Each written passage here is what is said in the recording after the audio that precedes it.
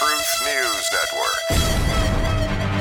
An activist group threatens violence if the court doesn't play ball. Protests, threats against justices, an assassination attempt. And what comes out of Congress is more swamp gas than the bayous of East Texas. Threats from Capitol Hill, threats from the White House. Against who? Against you. So why is no one in the mainstream press talking about this? Well, we know the truth. We are the truth. We're TNN, the Truth News Network. And speaking loud and proud is Dan Newman. Yeah, I'm mostly proud of you because you're sticking it out. It's not easy to do today, is it? Well, you have all these things going on in your life, like having to work, being thankful then for having a job, having to make enough money to support yourself and your family, and in many cases, extended family members. A lot of people are not even thinking about going to work now. Still, a plethora of unemployment benefits in states around the nation, and it makes employers have to ramp up what they are paying to get new employees.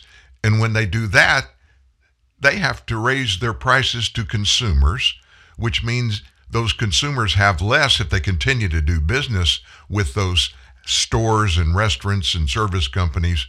So everything is in the bullseye of what's going on emanating out of Washington, D.C. Well, good morning, everybody, and welcome to TNN Live. It's Hump Day. We like Wednesdays because every Wednesday you can look and it's just a couple of days until the weekend. I love weekends. We do a lot during the week that's time-consuming. Things that kind of weigh on you. It's not like you have these 10 things you got to do and you go do one, you're finished, you go on to the next one, you finish, you go on to the next one. Everything just runs together.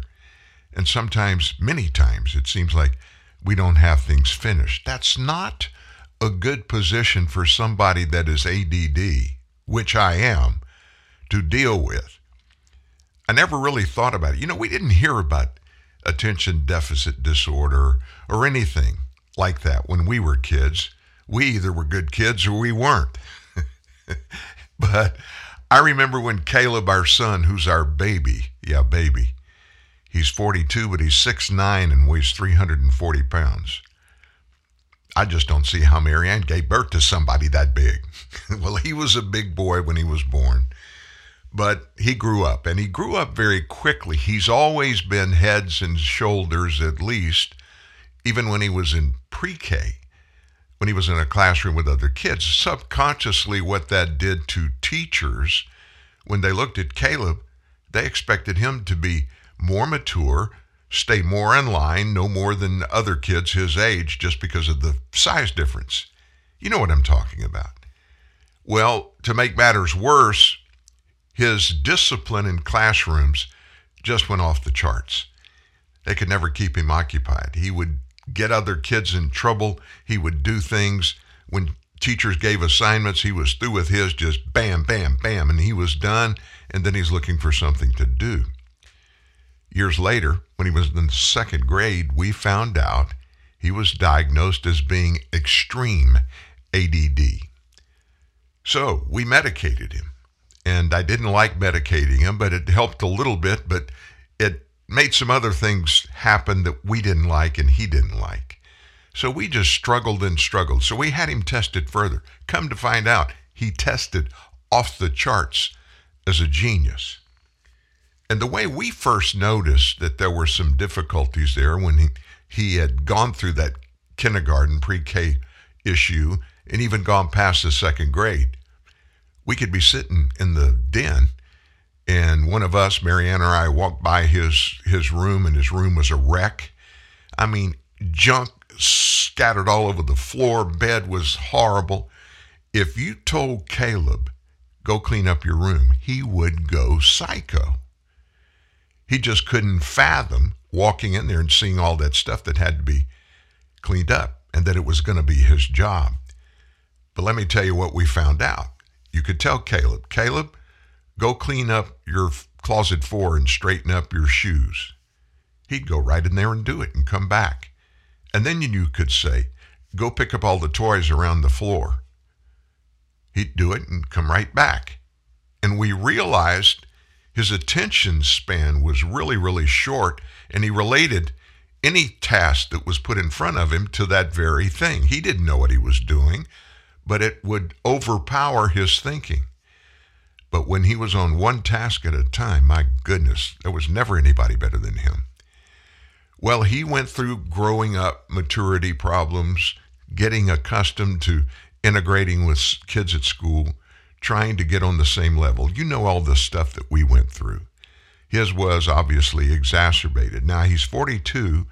He's the executive chef of one of the largest hospitals in North Texas.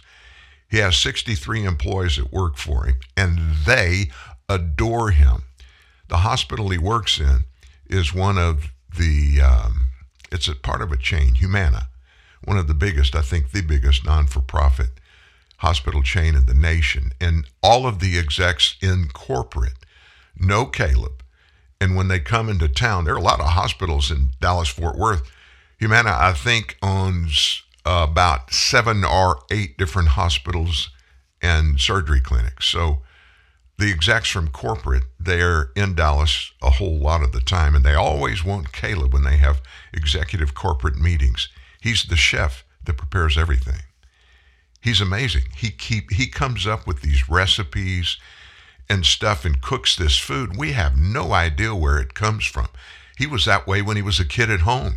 He just loved to cook. And he would think of these things.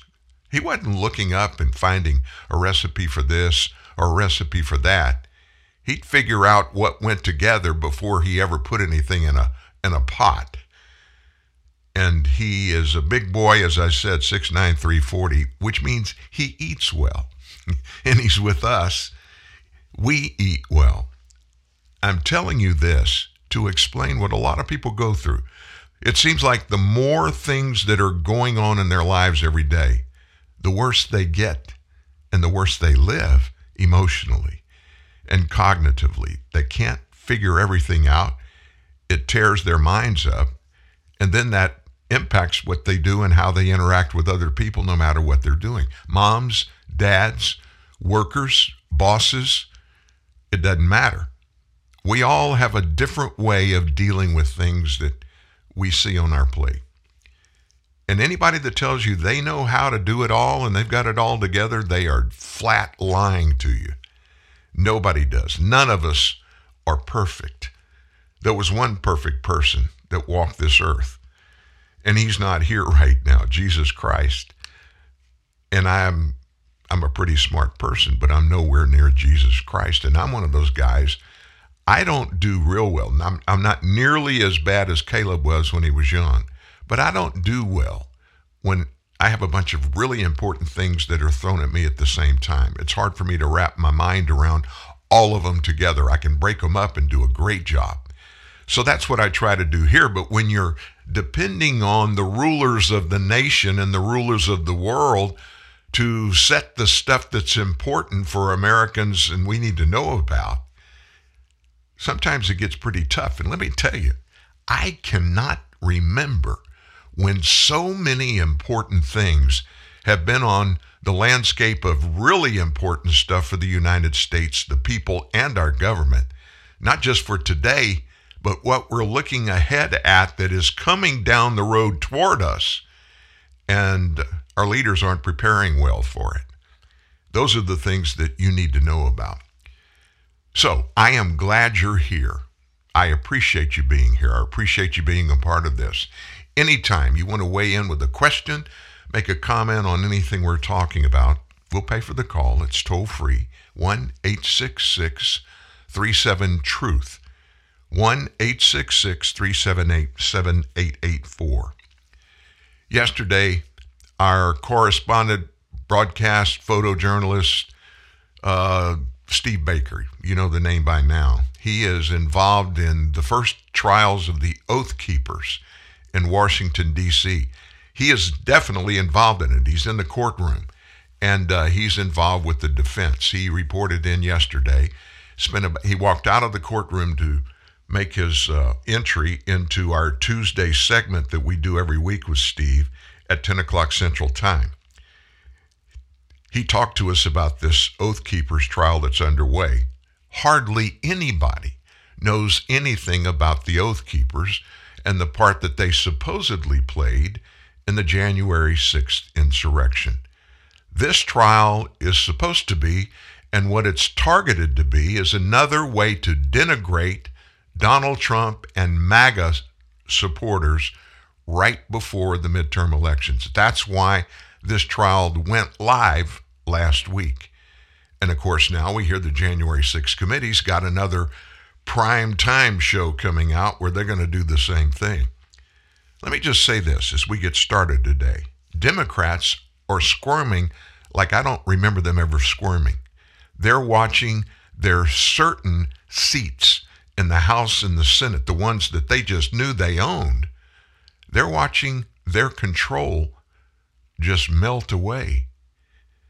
When American people are waking up and realizing, looking around at the landscape of our lives today, it's not good. It's really not good in very many spots. And those spots where it's not good are the spots in which the American people, the American voters live in every day. Think about it. Let's think real quickly of those areas. Well, we have inflation. And I do believe when people go into the voting booth 33 days from now, that's going to be top of mind for everybody. Inflation. Never seen since Jimmy Carter was president. Never seen it anything like this. The prices of things are going up every day. And there isn't one single reason for it. It's a multitude of reasons that come from things that are being made in decisions pretty much by the Biden administration and the stuff he gets pushed through the Democrat House and the Democrat Senate. And what's happening, to be honest with you, what's happening is our government is splitting right down the middle, and you have on one side the haves and on the other side the have-nots. But that happens all the time. That's the way life exists all the time, right? But what's different now is the haves are standing up and pontificating, looking down at the poor minions, the have-nots that are down below the pulpit or the hill from which the elites are talking, and they're just denigrating everybody that doesn't agree with them. And of course, nobody but those that agree 100% with those leftists and those haves standing up on top of the hill. You have no credibility. You have no voice. You have no rights to push back. And they're trying to take more and more of your rights away from you. And those that they can't just come right out and grab, they're very surreptitiously going around those that are standing in the way and weaponizing government entities against those have-not activists. We're going to get into some of those today. But I think right now, with all of that going on, and I mean, it's not just the economy, it's not just that. We have illegal immigration. We don't even have immigration. I don't know why they tagged that word on there. It's illegal aliens. And by the way, that's the terminology that's included in the federal laws regarding immigration. Anybody that comes here is an alien. And if they're here illegally, they're an illegal alien. Of course, that's not what they want to make it sound like. It's got to be like these are our neighbors, you know, people that just live down the street from us. And we want to let our neighbors come in and get to know us, and we get to know them, and they bring some new ideas to us, and we bring new ideas to them. They talk about all that. But none of that is important. None of that is important until it gets right in their backyard. You got to realize our government is comprised of people from all 50 states, but the heaviest concentration of people in the House and the Senate, where do they hail from? New York, California, Illinois, Michigan, and they're all blue states. Those are the states, by the way, that are struggling more in pretty much every area we talk about. Why? Because they're controlled totally, almost totally, by hardcore Democrats, the ones that I referenced at the top. They are the haves, and anybody who's not a Democrat is a have-not. And of course, they talk down to everybody. And the American people are in large part getting tired of that. And so immigration, it hasn't even been a big deal. In fact, it's been everything but a big deal to those haves that are living in these big states. Why? Because of those we mentioned. California is the only one that has a southern border. And their issue in California is nothing like that of Texas and New Mexico and Arizona. You know why? Their border across the southern tip of California down below San Diego, it's not very wide. It's easy to police. And so they stop them. Immigration, Border Patrol, they stop them. But they still are full, the state of California, with illegal immigrants.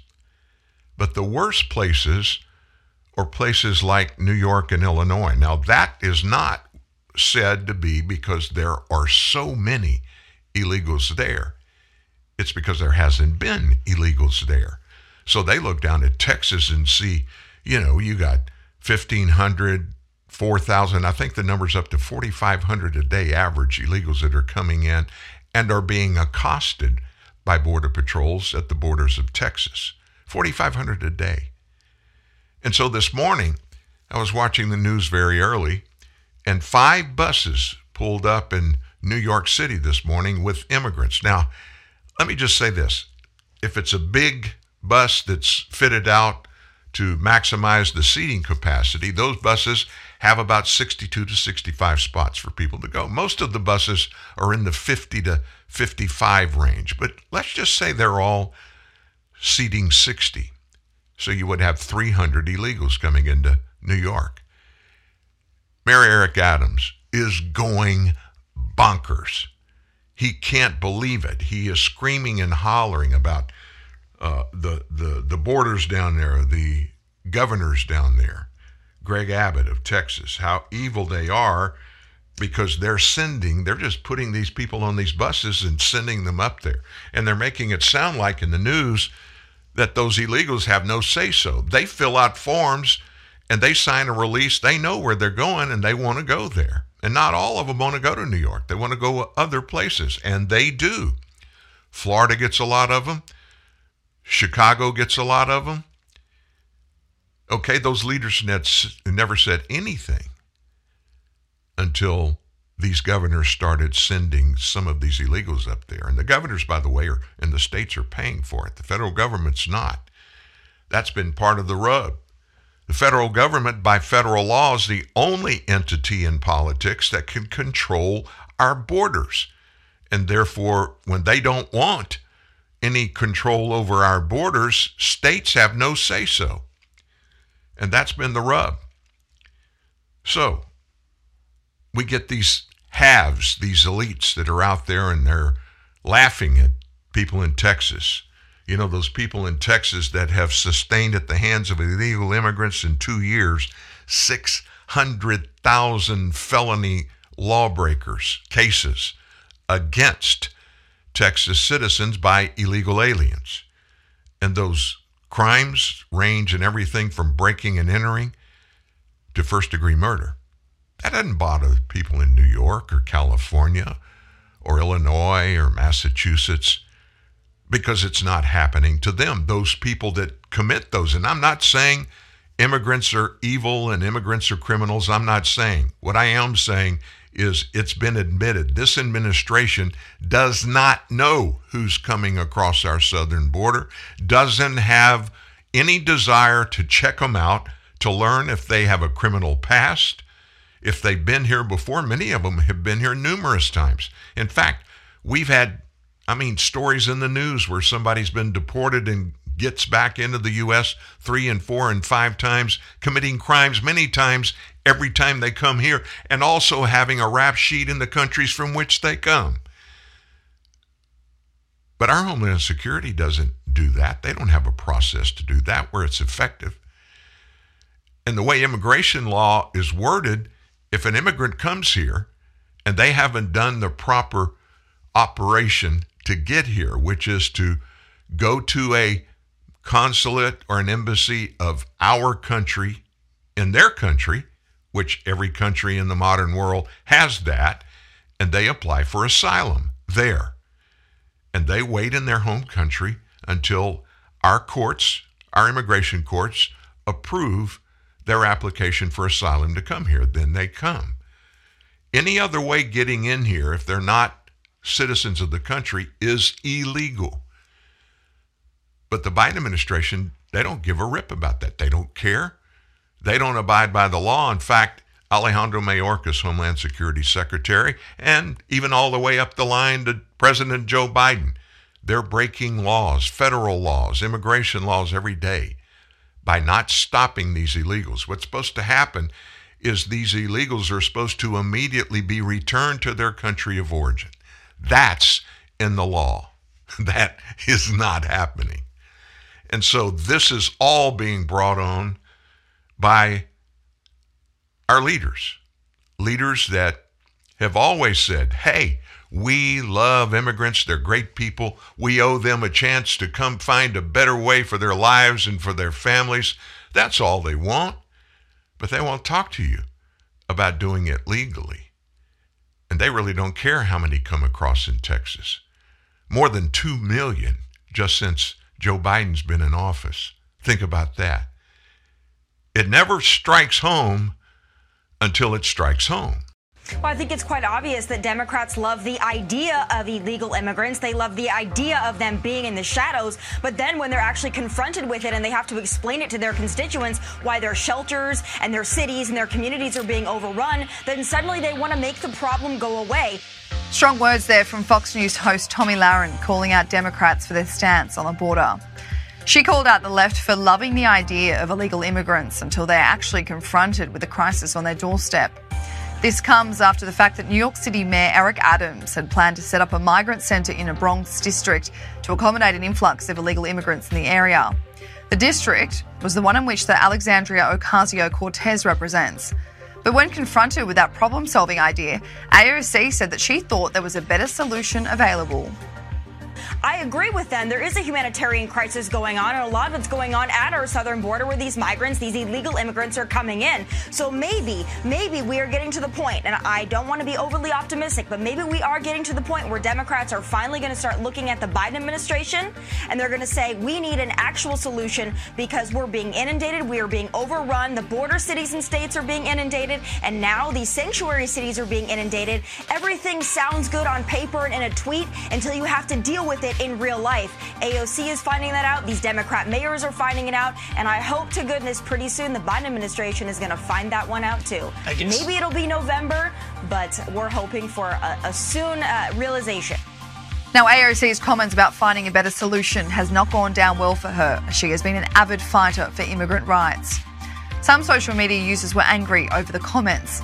One person attached this photo and tweeted, AOC is upset because a tent city is being built in her district to house illegals. Not in my district. Wasn't she the one crying at the border about how migrants were being treated? Another wrote, Mayor Adams will move tents for illegal aliens from Bronx after AOC throws a fit, copying her wealthy friends in Martha's Vineyard. As soon as the illegal aliens appear in public, out from the shadows, the Democratic Party shows its true racist and elitist colours. Suddenly unwoke. AOC wants tent city for illegal aliens moved out of her district, another wrote. Finally, the political pleasantries didn't last long. AOC rips Mayor Adams' migrant tents in her district. We can get to a place with a better solution. The situation at the southern border of Texas is critical. The country is experiencing record high numbers of illegal immigrants crossing into the United States. So far in the 2022 fiscal year, Border Patrol agents have encountered 2.1 million migrants, and that's just the number of those they've seen. It has been one of the big political issues for the country for years, but in the last few years, the numbers have soared. States like Texas, which borders Mexico, have bared the brunt of immigrants flocking to the area from Central and South American countries. Republican leaders from Texas, Arizona and Florida, which doesn't even border Mexico, have begun busing migrants to Democratic states. These include New York, Washington, Chicago, Sacramento in California, and even Martha's Vineyard, which is an upmarket holiday destination for the elite in Massachusetts. Critics believe that those leaders misled migrants into believing that they were being taken there for a better life, but in actuality were being used for a political stunt. When Florida Governor Ron DeSantis paid for 50 illegal immigrants to be taken to Martha's Vineyard last month, it created a lot of controversy. He was slammed for the inhumane treatment of migrants. However, Democrats were criticised for ignoring the fact that the border has seen 2 million migrants at its doorstep in 2022 alone. Latina Democrat Gloria Romero called out her own party for its reaction at the time.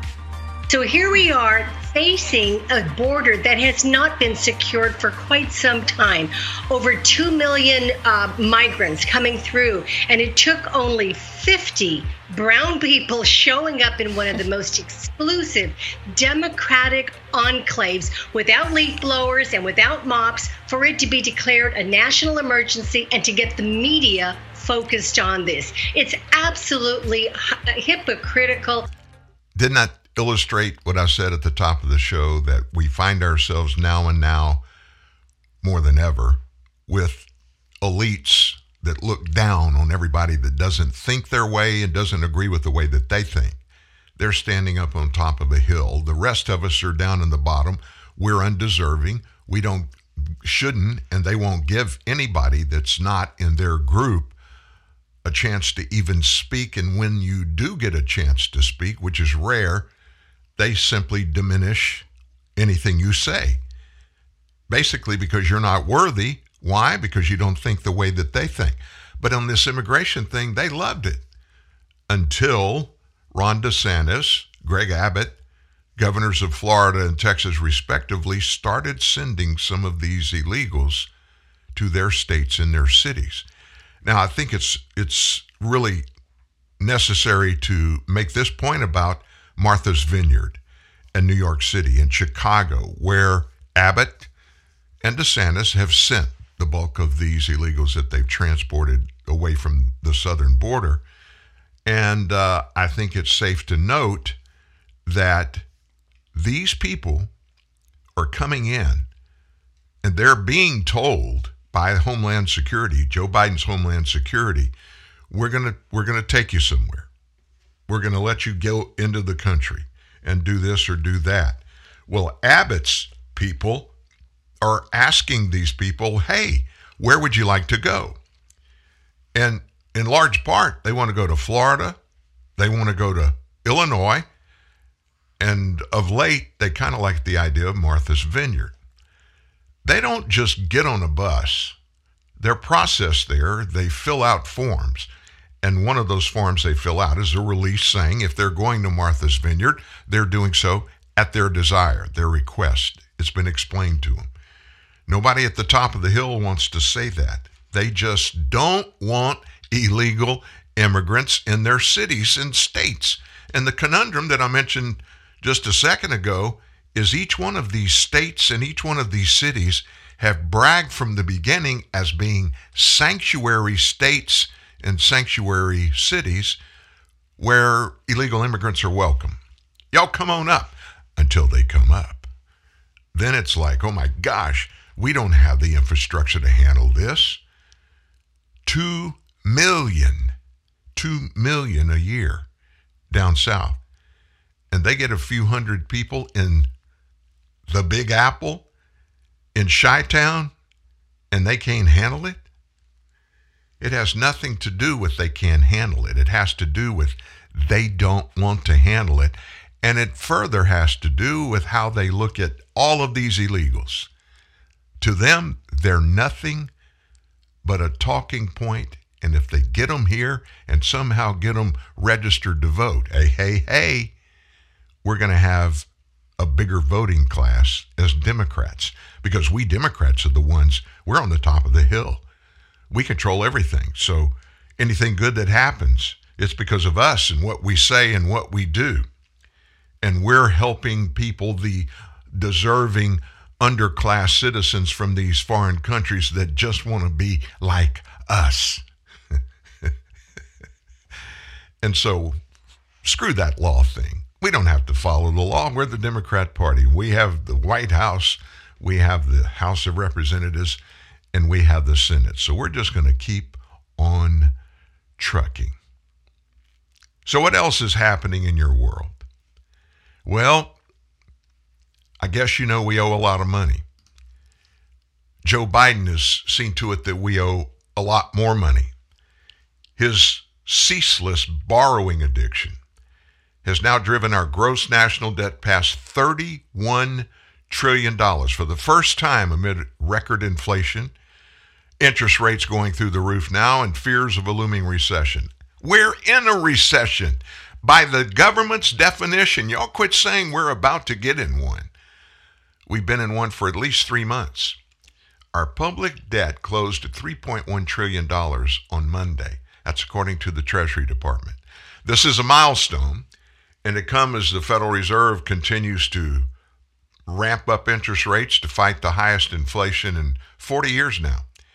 And as the government borrows more money to finance tax cuts, even as it sends billions of taxpayer dollars offshore to Ukraine in aid. And by the way, today, Joe Biden sent another $60 billion. Is that the number? 600 million, I'm sorry. Another 600 million. That brings it up to, $40 billion that we've given to Ukraine. $40 billion that we don't have, so how do they handle it? Well, they just go to the bank and borrow some money.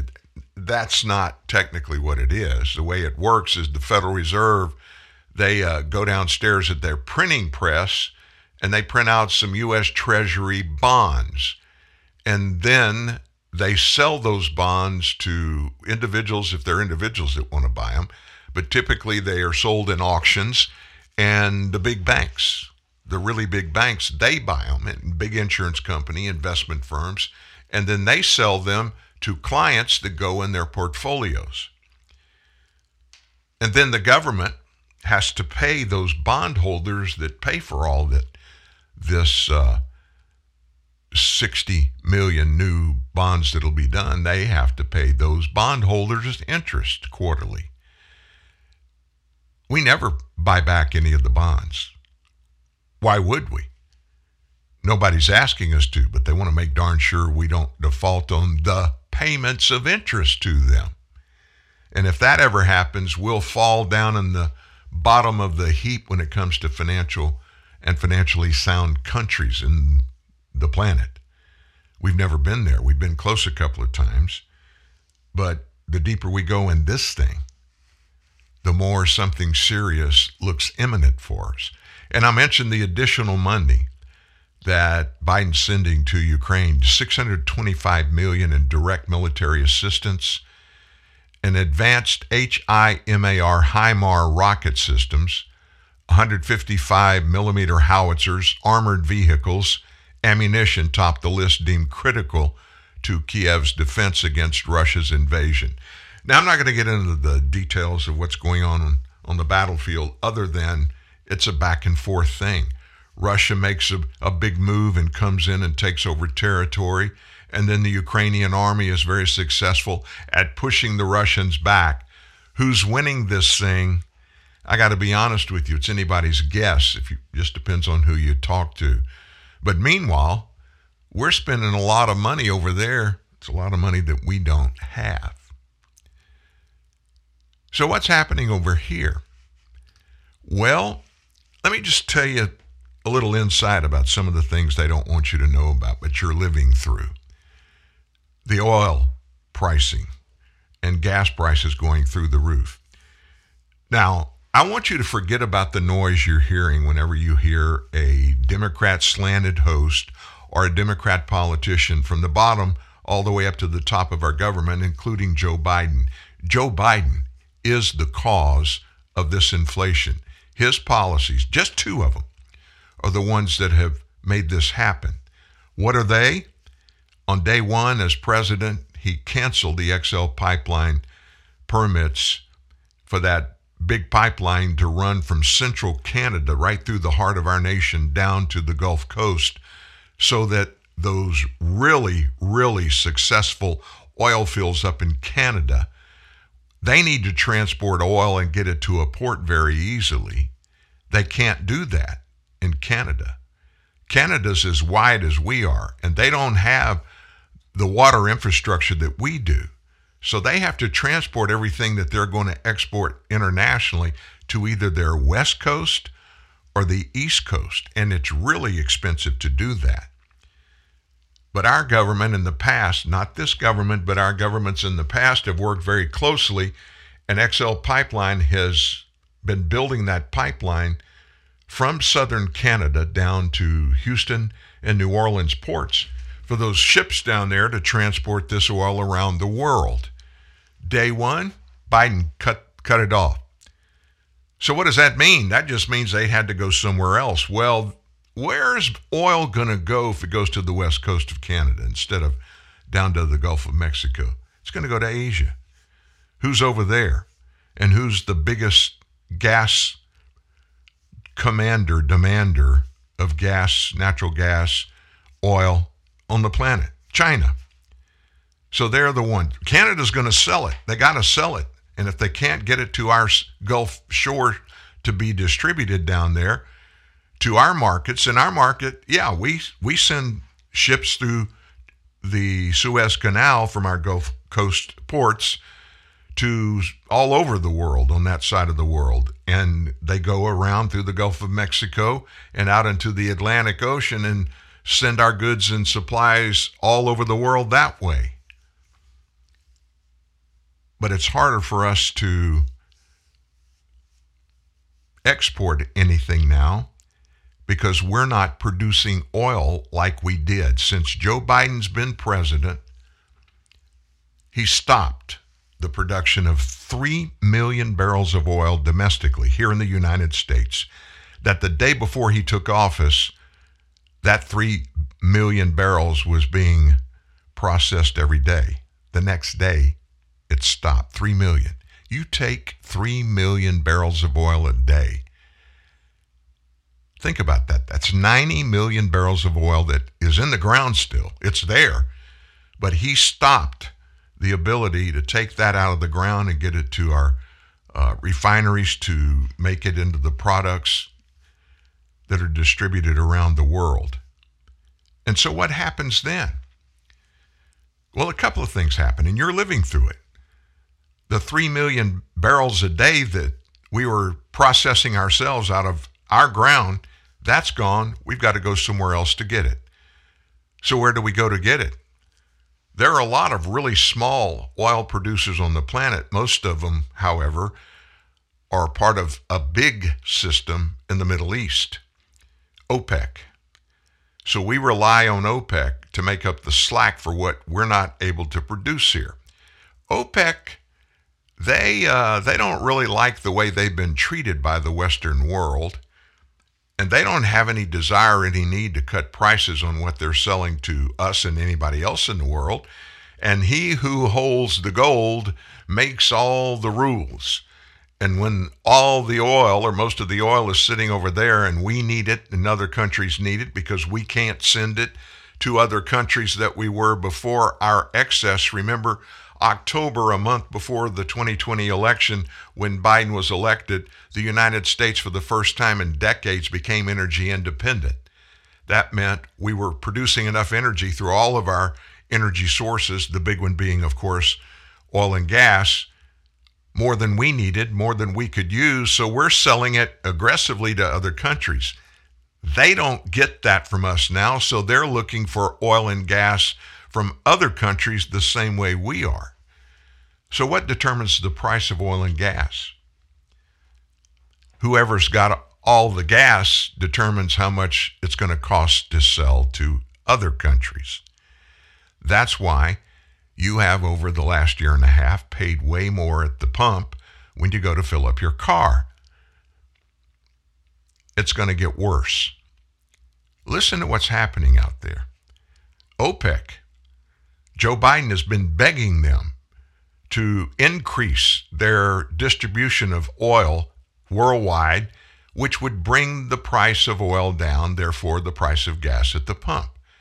OPEC decided yesterday, nope, we're not going to do what you want us to do. In fact, we're thinking about reducing the amount of oil that we're exporting. And what will that do? It will just increase the demand. And let's be honest, folks, most of the nation runs on fossil fuel products.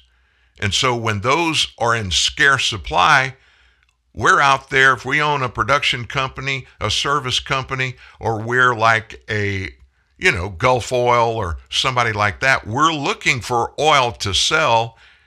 And there's just as many of us that are doing it, and the guys that have the resources we need, OPEC in this case, they're tightening their belt and saying, nope, we don't have to produce more oil and gas for you. That's your problem. We're going to do what we want to do and what's best for us. And sometimes later it may be okay. But right now, they're going to raise the price. They're going to produce less oil and gas and raise the prices. So it was $6.41 a gallon in Northern California for a gallon of gasoline last Friday. $6.41. It is estimated in one of the states like California, New York, maybe Illinois, the price of gasoline is going to go over $8 a gallon. Can you believe that? Now, if you put that in the context of inflation and other stuff that's wrapped around inflation, then you start talking about everything going up because it's going to cost more to transport all these goods that we took for granted when you went to Walmart or Kroger. Not just the gas pump. All of that's going to go up. And nothing out there financially exists in a vacuum.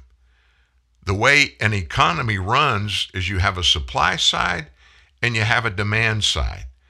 And those two have to work together and find mutual ground on which both sides can make it happen. And when the other side changes my side in one way or the other, prices going up or me not being able to get stuff, and when prices going up, I can't afford it, it's a daisy chain of negotiation and everything changes every day. You don't even think about it. You can't get your brain around how much it's going to change. But the bottom line when it comes down to it, goods and services cost us more. And the Biden administration wants to blame that on the evil oil companies. And he gets up and pontificates about, we release these leases and these oil companies aren't drilling. They need to produce more oil domestically. When just a few months ago, he met with them and said he wanted them to cut their supply. Why? They're trying desperately to feed the demand for energy away from fossil fuels to these amazing electric cars, electric vehicles. Why? Because they're very friendly to the environment. I mentioned this, I think, on Monday. I heard an ad over the weekend. One of the Chevrolet EVs, electric vehicles. They've had a lot of hybrids. Runs on some gas, runs on electricity, and you just flip a switch, and obviously you can't go as far using just the electric power, so there's a switch to flip over for gasoline. But they never talk about what the mix is. And this ad was bragging that this brand new Chevrolet EV, it can go 37 miles before it has to either be recharged or it's got to be pulled into the garage. Oh my gosh. And then there's this one. You remember that Humvee, that brand new all-electric 2023 GMC Hummer that's coming out. Biden went to the plant and he drove it and fell in love with it. It's really quite a vehicle. It's very expensive. Well, one YouTuber that owns one is claiming that the quickest charging electric vehicle on the market right now, which is, they tout it to be the 2023 GMC Hummer, apparently takes quite a while to charge the battery when you pull it into the garage. And he shows it on a video. You can Google it. It's been Googled millions of times since it came out. It suggests it could take up to 4 days to fully charge this new 2023 GMC Hummer.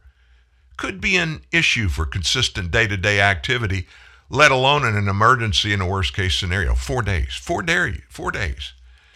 The narrator on this automotive focused channel, it's TFLEV, says that just plugged it in at my house, 120 volt using the Hummer cable, level 1 charging. Right now it's about 6 p.m. on Tuesday, and it says it will be fully charged at 10:55 on Saturday, which is 4+ days of charging. A level 2 charger could get the job done in just 24 hours. However, according to the show and tell video, I have a juice box, level 2 charger, 240 volts in my garage, he explained. Plug in level 2 charger. Now it says it'll be done tomorrow by 6:30, so about 24 hours of charging from 4% to 100%. It's a 212 kilowatt hour battery. Still takes a while. So you can go look at it. You can go to Google and do this in your search bar. This is how long it takes to charge up the new Hummer battery, and it's on YouTube. By the way, the basic entry-level model of this Hummer has a retail price of about $87,000. A level 1 charger that plugs into a standard wall outlet is included with each of the vehicles sold. That level 2 charger is going to set the consumer back by $500, not including the cost to install it. So if you plan to use an electric vehicle for all your driving needs, investment in a level 2 charger is definitely worth it. While the level 1 charging cables that come with these electric vehicles when you buy them are useful in a pinch, it's not very practical to rely on their slow charge times to power up your EV on a daily basis. Kamala Harris, by the way, our vice president, she went to one of the EV plants and looked at some EV cars, and here's her weigh-in. This is her first observation. She says, the electricity is silent. No fumes. How do I know it's actually working? So why are we having this conversation? Well, it's something the Green New Deal, they told us from the beginning, even before the beginning. AOC and all the other far lefties, they told us climate change was going to dominate and we were going to have to get rid of all fossil fuel. And then Joe Biden's elected, Pete Buttigieg gets appointed to be the Secretary of Transportation, and he's the spokesperson for everything to do with electric vehicles.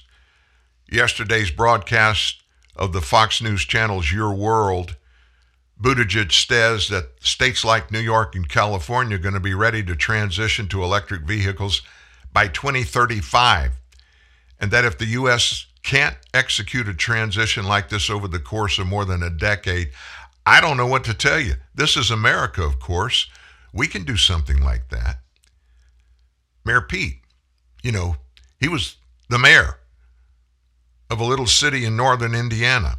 That's his leadership capacity and his experience. And of course, now he gets a title of Secretary of Transportation, and he knows everything about everything in transportation. We ought to be able to do that. Well, then if you're going to do a transition to EVs and you're not going to be finished with the transition till 2035, why the heck is the President of the United States cracking down and declaring death for fossil fuel? You've got to have it, even if a full, total, 100% transition away from fossil fuels to all electric vehicles is possible, and experts say it's not. I don't believe anybody's got a extension cord long enough to fly a plane from LA to Hawaii, do you? You're not going to put batteries to turn jet engines. There's no way that would ever work. So there will never be an environment. It's unfeasible at this point to be totally electric. And by the way, have you read their transition plan? You have? Would you send me a copy of it? I'm just joking. They don't have one. They've not presented any transition plan. They're doing what they think will make them look good in the eyes of Americans. But let me just tell you this. Less than 1/10 of 1% of the vehicles on the road today are electric, And Americans aren't going in that direction because it doesn't work. The whole process doesn't work. Neil Cavuto, who was the host of that show that Buttigieg was on yesterday, here's what he said. Secretary, as you know, much of the power was out across half the state of Florida for a while. Much of it's resumed, sir, but it did make some folks think, boy, these electric vehicles that are being pushed between what happened in Florida and the grid that was compromised to the point where California Governor Newsom wanted people to cool it for a while, when and how often they charge their electric vehicles. Do you think this reminds folks that we're not ready, or the EVs are not ready for prime time? And Secretary Buttigieg, he responded, well, actually, I think this is a great example of one of the many benefits of those tools. You know, I was just at the Detroit Auto Show a couple of weeks ago. One of the things that was very impressive about some of the vehicles that we saw, including, for example, the pickup trucks that are on the market now, entering on the market right now, is that their power can actually flow both ways. And he explained it in his wisdom, of course. He said, so in an extreme event from a neighborhood resiliency perspective, they can actually work basically like a generator, except that you don't have to have diesel ready for them. What they're doing is they're using the battery capacity to power a home. And in that sense, could be very useful in a scenario like this. Look, I don't think anybody thinks we're ready here, sitting here in 2022, for a scenario where overnight there's some instant transition to electric vehicles. And then if I was talking to him, it was Neil Cavuto. I'm not a Cavuto fan, but Neil he's a consummate professional. But what I would have done is said, well, Mr. Secretary, you can't get enough electricity to run vehicles to charge them up in a realistic period of time in an average citizen's garage. And you're talking about using that battery to power a house at the same time? The vehicle? Cavuto, I would have loved to have seen it. I didn't, but he cut in to ask the mayor, you want to do this by 2035, right? In some states like California and New York, we want to do so by 2035. You think we're ready to do that? Buttigieg answered, well, yeah. I mean, GM said they're not even going to be making anything but electric vehicles after 2035.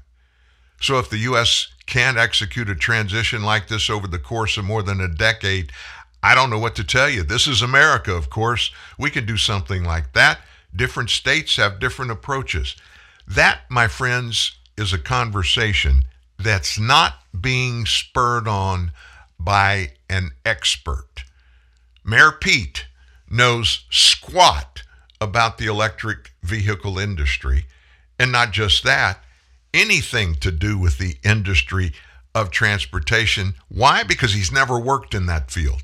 He doesn't know anything about it. He was blasted when he ran for president by the people that live in the town he was mayor of because he couldn't take care of potholes in the downtown areas of the town. South Bend, Indiana. And he's now telling us that we need to transition away from fossil fuels when his boss has cut back on 3 million barrels of production of oil every day by American oil companies, which makes the price of gas go up here. It's more than double what it was for me in Louisiana than it was the day Joe Biden became president. It's more than double. What am I getting out of that? Nothing. I'm getting the same stuff that I was getting in my tank before and paying twice for it. That's a legitimate concern to have because the guy who's at the top of the heap, Secretary of Transportation, he can't hand you a transition plan. It can't be done, but they regulate. The government regulates anything that's going to be done in a transition to them. It just makes no sense. We're just scratching the surface here today. I'm sure you heard about Tucker Carlson having Tony Bobulinski on his show last night for the whole hour. And Bobulinski was coming back 3 years ago. He just busted the door open on Hunter Biden, his laptop, and all kinds of wrongdoing and involvement with then Vice President Joe Biden, when he was working overseas, going to China, going to Ukraine, and Hunter Biden was tagging along. Bobulinski was in it up to his eyeballs as kind of the operations manager of this vast financial corporation, I'll call it, that Hunter Biden was heading. Joe Biden's brother was heavily involved in it, but Bobulinski was the linchpin at pulling it all together. And last night was a blockbuster. I made sure I recorded it. It's one of those things you go back and watch again and again. We can't do the whole thing here. But after we go into our break on the way out, you're going to hear about 10 minutes of the best part, the sweet spot of this interview with Tony Bobulinski last night. And you don't want to miss this. In fact, here's what we'll do. I'll put a link to it. After the show is over, I'll put a link to it up on the website, truthnewsnet.org. If you want to grab it, you can grab it. It's something after you hear it. It's going to blow your mind. That's next. You get a whole lot of something with Farmers Policy Perks. So much, I'm going to have to speed things up. You can get the claim-free discount, which gives you money off your homeowner's policy if you've been claim-free for 3 consecutive years. Also applies for 3 successive years, 3 years straight, and what's known to insurance fans as the claim-free three-peat. Get a whole lot of something with Farmers Policy Perks. Start with a quote by calling 1-800-FARMERS. We are farmers. Bum, bum, bum, bum, bum, bum. Now for the legal something. Not available in every state. Only available with select Farmers branded policies subject to terms and conditions underwritten by Farmers Truck or Fire Insurance Exchanges or affiliate. Have you heard about Blank Slate yet? It's the best board game. In fact, Blank Slate has quickly become the new favorite with everybody around here. It's very simple. Unlike other games, no one gets embarrassed. Blank Slate is all about having fun, right? That's what we want. It's perfect for when you get the fam together or play with friends online because it's a game that everyone can get into. And if you need proof, just check out any of the hundreds of 5-star reviews. It's basically selling out. So get Blank Slate now at Target, Barnes & Noble, or wherever you buy games. For over 75 years, people have saved money with Geico. Sorry. Here we go from the top and action. For over 75 years, people have saved money with Gecko. Cut it. What did I say? Gecko. I said Gecko. Oh. For over 75 years... Keep it together. I'm good. For over 70... What are you doing there? Stop making me laugh. Geico. Saving people money for over 75 years. Don't look at me. Those in the know like to stay in the realm of innovation. Join them. It's easy to keep up with the latest trends and own the latest tech with BMW Select, as it offers you the option to drive a brand new BMW every 3 years. You also get to tailor your deal to suit your pocket and your lifestyle. Visit select.bmw.co.za for more. BMW Select, dynamic finance for ultimate control. BMW Financial Services is an authorized FSP and registered credit provider. T's and C's apply. There's only one Dan Newman. Anymore, well, that just wouldn't be fair. Before we get into the Bobulinski thing with Tucker Carlson last night, just thinking about this. When we buy oil from overseas anywhere, say Europe, or say the Middle East, we got to get it here. It's the same thing when people buy it from us. Do you know that since this all began, weeks after Joe Biden was inaugurated back in 2021, shipping oil from here to the European continent costs 12 times more than it did the day of our election. Now, who pays for that? Well, there are about 60,000 barrels of oil on a big super tanker. It's added to the price that people end up paying at the pump. So it's much smarter for us, being that we're a huge oil producer. October, the month before the 2020 election, we were independent. We weren't shipping it anywhere except to sell, and we weren't buying anything from anybody over there. That's why it's supply and demand, I told you. That's why the price of gasoline keeps going up here. It's because it's costing more and more, and these companies can't afford to take it in the shorts. They can cut their prices a little bit, but they can't because of what they're paying for to get it to the pump. It's a big, big, deep process. I think most people understand that. Nevertheless, Tony Bobulinski and Tucker Carlson. I'm going to step to the side. Tucker starts this off, but turn your volume up. This is one you don't want to miss. What's amazing in retrospect is that 2 years ago, when this story first broke, the usual liars and power worshippers in the media, those of whom the rare few who even acknowledged that Tony Bobulinski existed, dismissed the story by saying, well, yeah, but it's Biden's son. It had nothing to do with Biden. As if Hunter Biden would be able to make millions of dollars in, say, Ukraine or China on the basis of his own expertise, which amounted to precisely nothing. He'd never had a real job. He had no skills. How was he getting so rich? Because his dad was the vice president. That's how. They were selling access to the United States government with Joe Biden's brother. And the money was in part going to Joe Biden. And that was all very clear because Hunter Biden said it repeatedly on text that any news organization could have read. But Tony Bobulinski already knew that because he saw that. He'd already met with Joe Biden directly. So we asked him again about this. Put some flesh on those bones. And he did. Watch. You were business partners with Hunter and Jim Biden, Joe Biden's son and brother. Correct. Both of them, Hunter Biden has received some coverage for his art. I call it the Biden family because, as you know, it's been well, I say well documented. You well documented it, but I met with Joe multiple times. Yes. And now, subsequent to the election, he's now the sitting president of the United States. But there are hundreds of data points that Joe Biden was acting in a capitalistic term, I would say the chairman.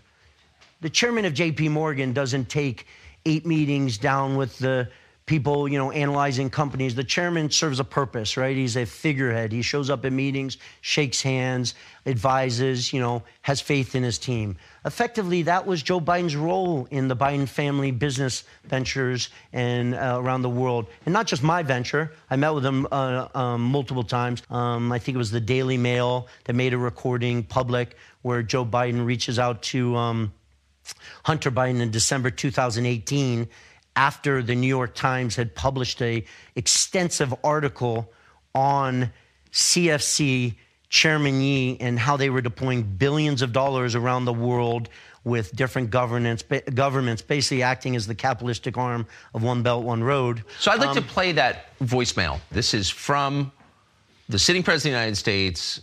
This is from Joe Biden to his son, Hunter. Hey, pal, Dad. It's 8:15 on Wednesday night. If you get a chance, give me a call. Nothing urgent.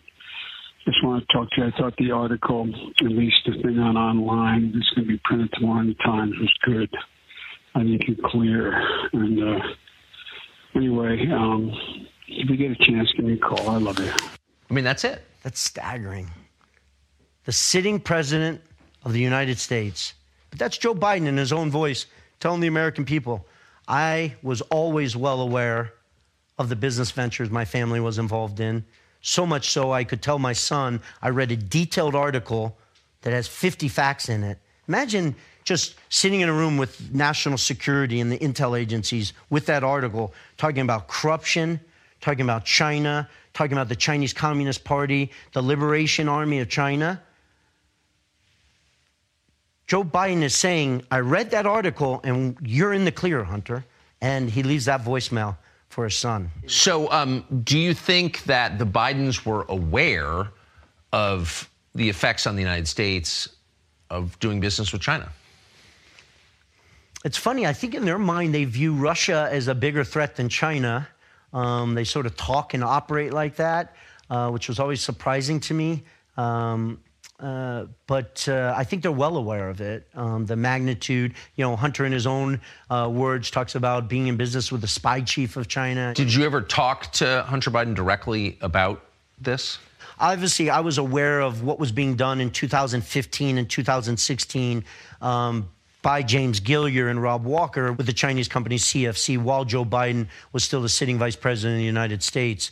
There was a text message where I was early on having discussions with Hunter about, what is CFC focused on, and Chairman Yee. Are they doing any deal, or what kind of deals? And Hunter, in a very long text message, says, we're willing to do any deals, except I think he excluded, military tech that would give the Chinese military an advantage over the United States military. But outside of that, they were ready and willing to do any other deal. So you said they viewed Russia, and it's clearly true that they do, as a bigger threat than China, and as someone who has worked around the world, you think that's ludicrous. But they were also willing to do business deals with Russia, correct? They were. And there's a very well documented, Senator Johnson and Senator Grassley. And sadly enough, it came out after the election. But they, they initially published a report in September 2020.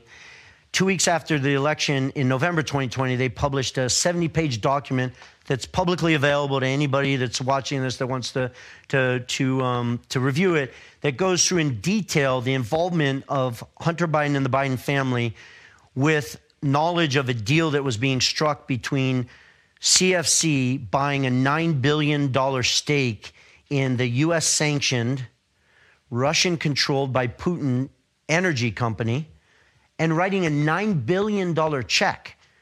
They weren't a silent partner and, we're going to put $9 million or $90 million or $900 million. They were buying a $9 billion stake, approximately 14% of Rosneft, once again, U.S.-sanctioned, Putin-controlled Russian energy company, and Hunter Biden and the Biden family were right in the middle of all of that. Have you had any contact with Hunter or Jim Biden?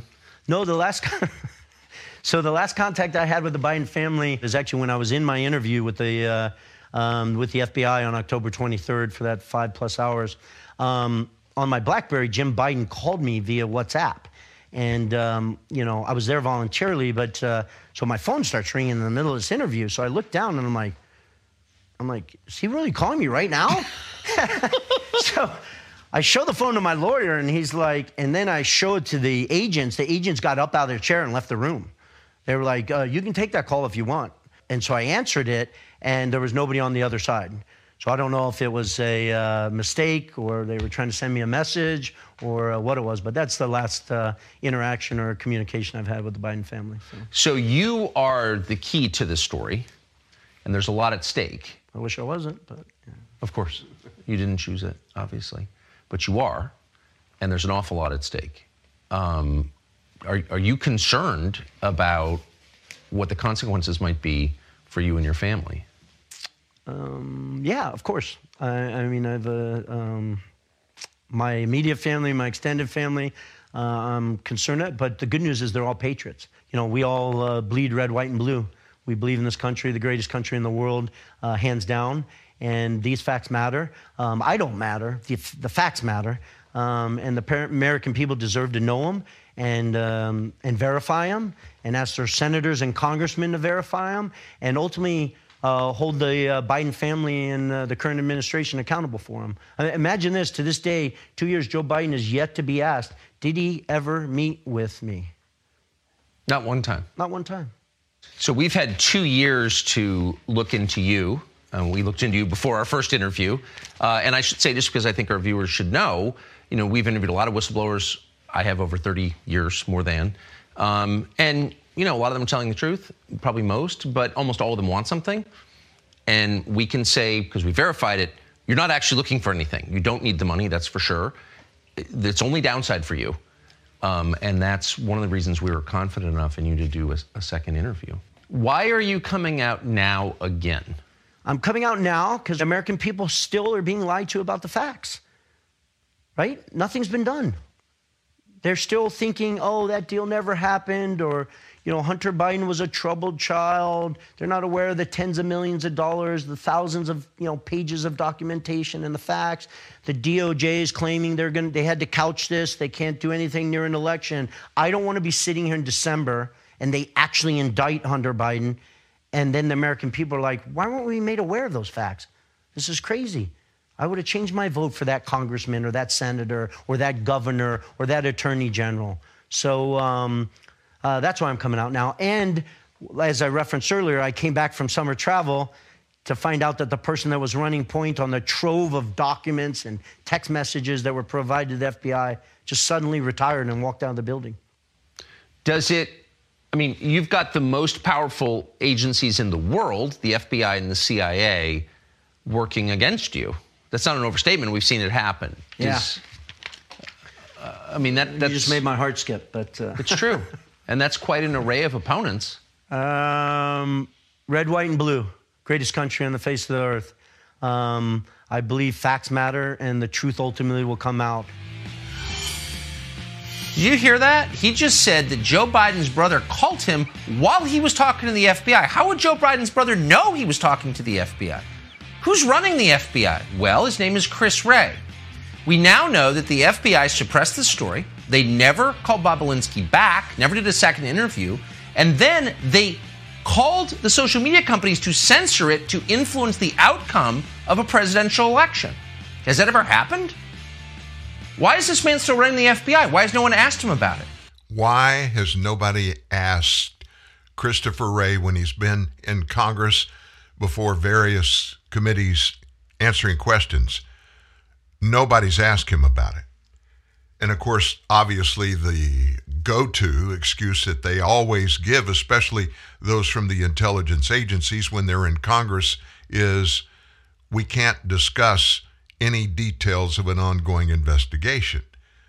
Well, Tony Bobulinski said they never called him back. He's got hundreds of thousands of pages of evidence that nobody's questioned the authenticity of, not a single thing. It's all there. Recordings, hours of recordings, telephone recordings. Some of those hours are of the President of the United States, Joe Biden, much of it before he was president, but some of it was when he was vice president. And the FBI has just turned their backs on all of this. If that doesn't put some fear in your heart, these are the people in this agency that's been known for decades as being the premier law enforcement agency on the planet. They were always rock solid, totally committed to the red, white, and blue, the rule of law. Now, it's all politically motivated. It's all governed by somebody in every issue that comes before the FBI.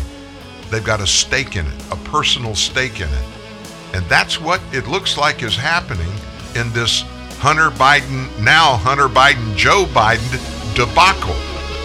From Krakow to Grand Island, Milan to Hanoi, this is TNN, the Truth News Network.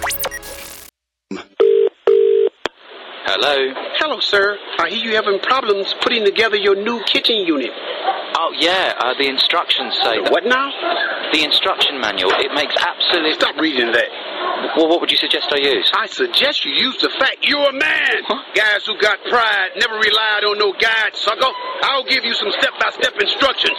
Buy Snickers, remove wrapper, bite chocolate, and get some nuts. Go to GetSomeNuts.tv for more Snickers man coaching.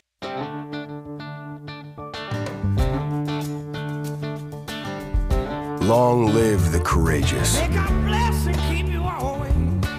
the tenacious, the ones who push forward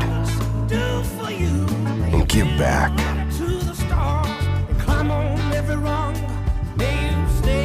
Long live the greater good,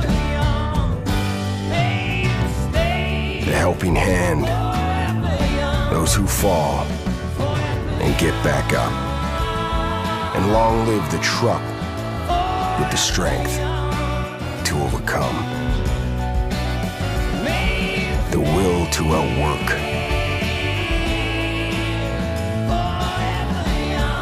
and the commitment to outlast them all. Ram, proven to last. You know what's odd? I'm looking around, getting the next stories that we're going to talk about lined up. And I've told you before, we have the availability we have on our satellite website. The story goes out through satellite, and it goes all around the world, 92 different countries. And I can see the cities from which different people are listening in. And I've got two that are listening right now, as a matter of fact, and they're listening from Langley, Virginia. Now, what's the big deal about that? Langley is pretty much CIA World Headquarters. Now, why would a couple of things came to mind? Why would they be listening? If it is, and it not necessarily means that it's the CIA that's listening in on this show. And even if they're plugged in, I'm sure nobody's listening live. They're just recording it. We promoted the fact that we were going to have the Tony Bobulinski, at least half of the interview with Tucker Carlson. Maybe that was, but I think more than that, what it is, this is the CIA. They have a way to not show up that I would never know that they were listening to, or if they were ever logging into Truth News Network. And I'm not a conspiracist. I'm just this is factual. I'm just pointing this out to let you know the government can do pretty much what they want to do. They can intercept communications. I've talked before about a friend of mine that's way up in the U.S. Treasury, that the way we met was he was monitoring a cell phone call and he broke in on it. And I didn't know who he was. I'd heard his name, but he called in to speak to the other parties that were on that business phone call, and later found out he was watching them more than he was watching me on behalf of the U.S. Treasury. And I found out after a relationship with him through the last 5 or 6 years, it's commonplace. The NSA, they record millions of phone calls of Americans every day, and they always have. Of course, they didn't ask for permission to do it. They just started doing it. So there is a big brother. Back to the phone call and the monitoring there. I think probably more than anything, that was purposely put so that I would see, or it would be on record, that somebody from Langley, Virginia was logged into this show at this particular point. Just thought I'd throw that out there.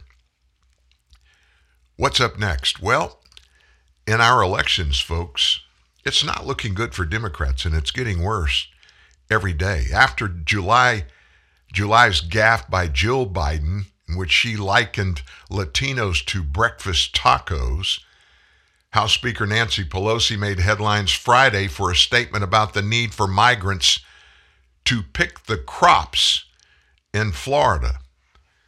So what does all this mean to the people out there? Well, if you're a Latino, that doesn't make you feel good about the leadership of the party that's supposed to be taking care of you and all about you and your life and your career, when they relegate you to being nothing more than breakfast tacos, or that the only need for migrants in Florida is they need you there to pick crops. 5 weeks, actually 33 days remaining before the November 8th election. There's a new poll out. From now to Election Day, there are going to be new polls out every day. The latest show Democrats losing ground with these Latino voters. How bad is it? This is from NBC News and Telemundo. 54% of Latino voters want Democrats to keep control of Congress in the midterms. 33% want to see Republicans in control. Now, that would seem like that's good news. And if you're supporting Democrats, it is good news, but it's nothing like it's been in the past. These results show that support for Democrats is eroding among Hispanic voters. The poll in 3 election cycles since 2016, they show the whole story. Democrats led by 38 points in the 2016 election, followed by 34 points in 2018 and 26 in 2020, before seeing their lead shaved to 21 in the current cycle. Now, this came from, as I said, NBC News and Telemundo. So if it's weighted in the Democrats' direction. On September 30th, Speaker Pelosi stumbled into ethnic stereotyping when she criticized Governor Ron DeSantis from Florida for transferring Venezuelan migrants to Martha's Vineyard. And that's when she got into this thing about they need you in Florida to pick crops down there. The Republican National Committee Latino account released a response on Twitter. Nancy Pelosi thinks immigrants should be picking crops When Democrats show you their true colors, believe them. Democrats have failed Latinos on every front, not just in the economy. That is why so many are moving to the Republican Party. In mid-July, Jill Biden received a bunch of backlash for stereotyping Latinos and called them breakfast tacos. The diversity of this community, as distinct as the bodegas of the Bronx, as beautiful as the blossoms of Miami, and as unique as the breakfast tacos here in San Antonio, is your strength. Jill said that when she was speaking in the South Texas city of Miami at the Unidos U.S. annual conference. When invoking the Bronx bodegas, Biden mispronounced the word for the small grocery stores, calling them as boguetas. Oh my gosh, the National Association of Hispanic Journalists responded to her. "We are not tacos," they said. "Our heritage as Latinos is shaped by various diasporous cultures and food traditions. Do not reduce us to stereotypes." She later apologized. And then in July, Arizona Democrat Representative Ruben Gallego drew criticism for accusing Tanya Contreras-Huilas, who's a Hispanic woman running for Congress as a Republican in Arizona's 4th District, of not being authentically Latina because she took her husband's name. I thought you did that. Oh, well, what do I know? So that's kind of just one thing. But then I decided to flip over to the other side of the aisle and see what the news media on the other side think. And one that I went to, and I held my nose when I went to their particular story, is MSNBC. MSNBC political commentator Steve Kornacki, he outlined yesterday how Joe Biden's approval rating could deliver devastating election results for Democrats. First, he said, the big picture indicator. We always say the president's job approval rating, usually the most reliable indicator of how the midterms are going to go. For Democrats, it's not good, he said. Biden's approval rating is at 42.7%, and he's talking to host Joy Reid. Put that in perspective with modern presidents in their first midterm, Biden's right at the same level that Trump, Obama, and Bill Clinton were in what were brutal midterms for them. The only exception in modern times, he said, George W. Bush a year after 9/11. You see what this meant? For Trump, he lost the House in 18. For Obama, his party lost the party in 10. For Clinton, his party lost the House in 94. Biden's approval rating is right in the range. That's bad news for Democrats. Biden's average job approval rating is 42.7, according to Real Clear Politics, faces double-digit net disapproval with regards to his handling of the economy, crime, inflation, and immigration. What's made this a little more complicated, though, is when you look at the generic ballot. When you ask folks, Democrat or Republican, who would you like to see control Congress next year?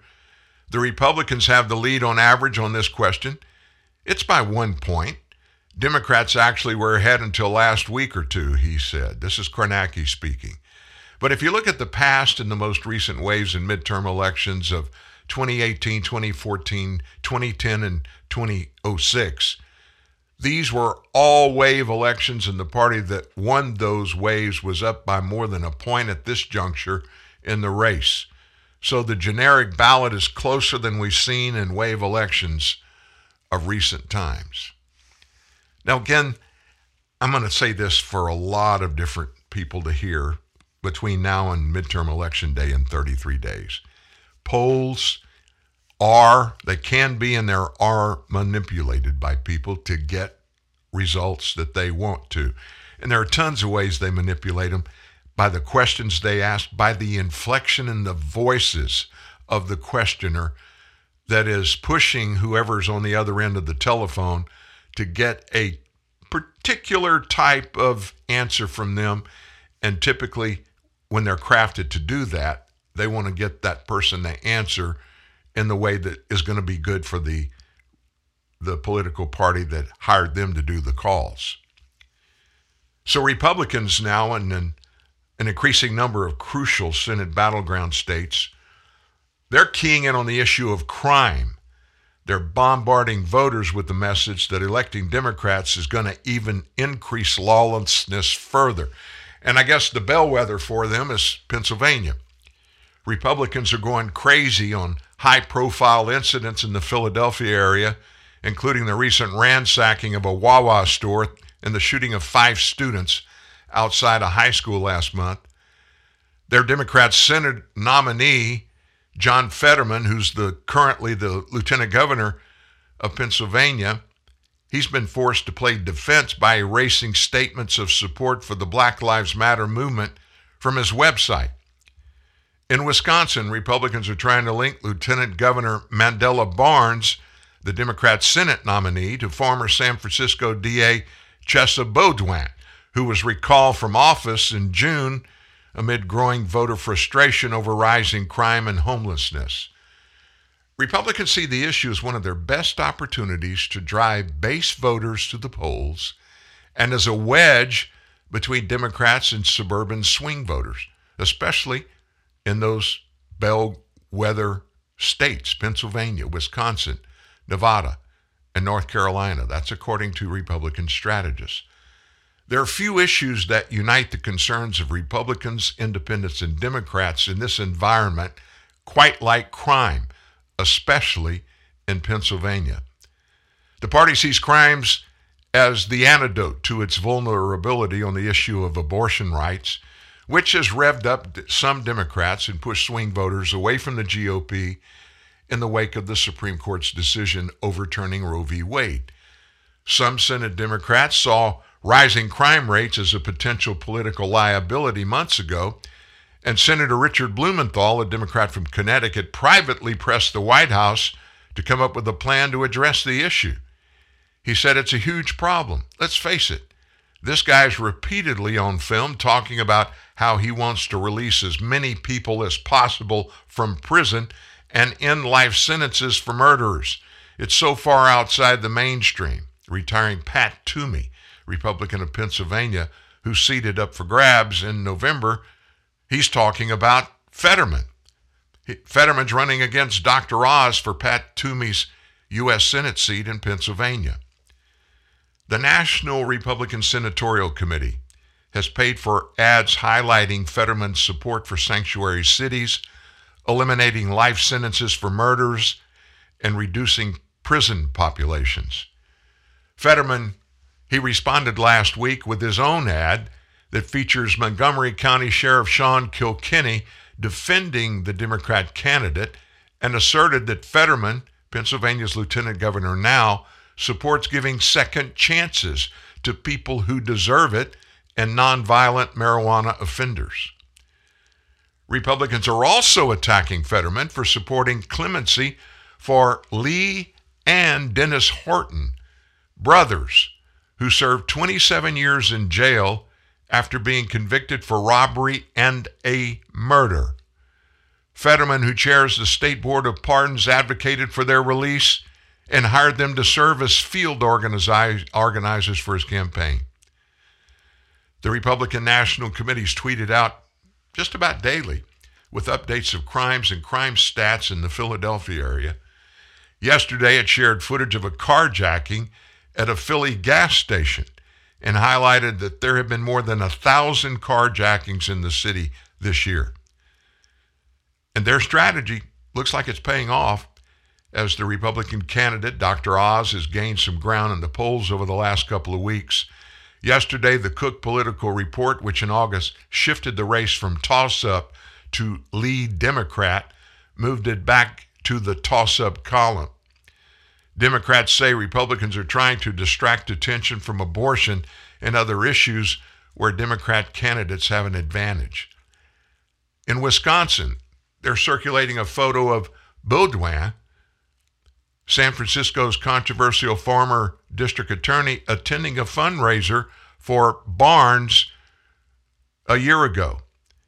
Incumbent Senator Ron Johnson of Wisconsin and the National Republican Senate Committee have labeled Barnes as dangerously liberal in crime and highlighted Milwaukee's rising crime rate.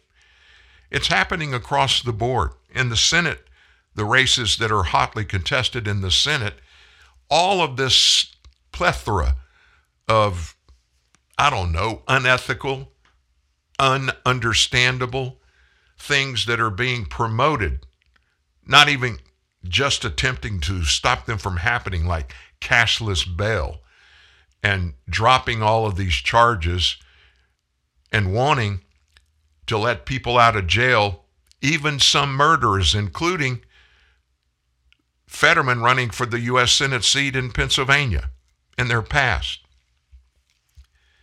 Just like Fetterman, Barnes up in Wisconsin has tried to push back by criticizing Senator Johnson for voting against the $1.9 trillion American Rescue Plan, which he says promoted and supported public safety, and accused Johnson of being sympathetic to the mob of supporters of former President Trump that invaded the Capitol on January 6 last year.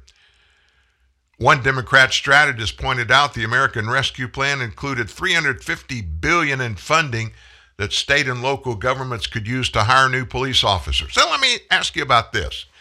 All of the money in the pandemic relief stuff that went out to cities, especially blue cities and blue states, the ones where people like Fetterman and Barnes are living in and working in. Tens of billions of dollars went out to these cities to hire police officers that were fleeing during the pandemic because of the change in the political environment that was instigated by the George Floyd death. Remember that? Defund the police, defund the police. And many of these in these blue cities and blue counties and blue states, they've done just that. In New York City, Mayor Eric Adams, his predecessor, I don't even like to mention his name, when this all came down, he cut the biggest department in the New York Police Department, the investigative departments for crimes out on the street of all kinds. He did away with the entire department. Stuff like that's happening around the nation. And then they wonder why crime is going through the roof and doing worse every day. In Milwaukee, surges in crime and murders. That's elevated crime as an issue.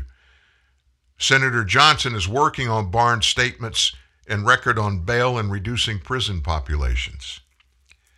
Senate Republicans are now trying to expand the debate on crime to other Senate battlegrounds like Nevada and Wisconsin.